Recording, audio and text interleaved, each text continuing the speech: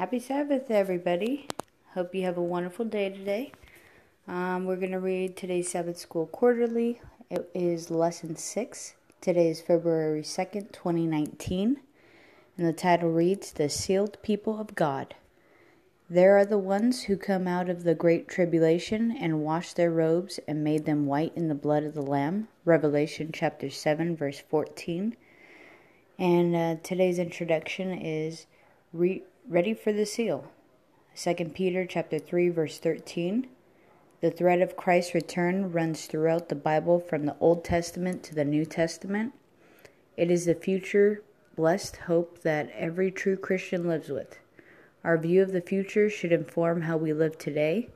Thus, the anticipation of Christ's return comes with the responsibility that we must execute in this life. The Bible provides the reason that Christ seems to be taking longer to return. Upon his return, every person will stand before the Lord to give an account for how they live their life. We are stewards entrusted with gifts, possessions, and responsibilities to use for the advancement of Christ's kingdom. We have time, money, talents, and other responsibilities bestowed upon us to use for his cause. While we do not know the exact time of his return, we are sure that he will come, and all of us will be given an account on how we used what Christ entrusted us with. Therefore, the question that we need to ask is, are we ready for his return? Christ exhorts us to be ready for his return because he will judge everybody accordingly. Many Christians have become impatient about Christ's second coming. Some have failed to fulfill their engagements, and some have changed their plans based on the lapse of time. However, the Bible warns, the Lord is not slack concerning his promise. Peter provides a fitting answer to what many consider slackness on the part of the Lord to fulfill his promise. The Lord is long-suffering towards us, not willing to any should perish, but all should come to repentance. 2 Peter chapter 3, verse 9. This view is confirmed in Revelation chapter 7, verse 1 through 3.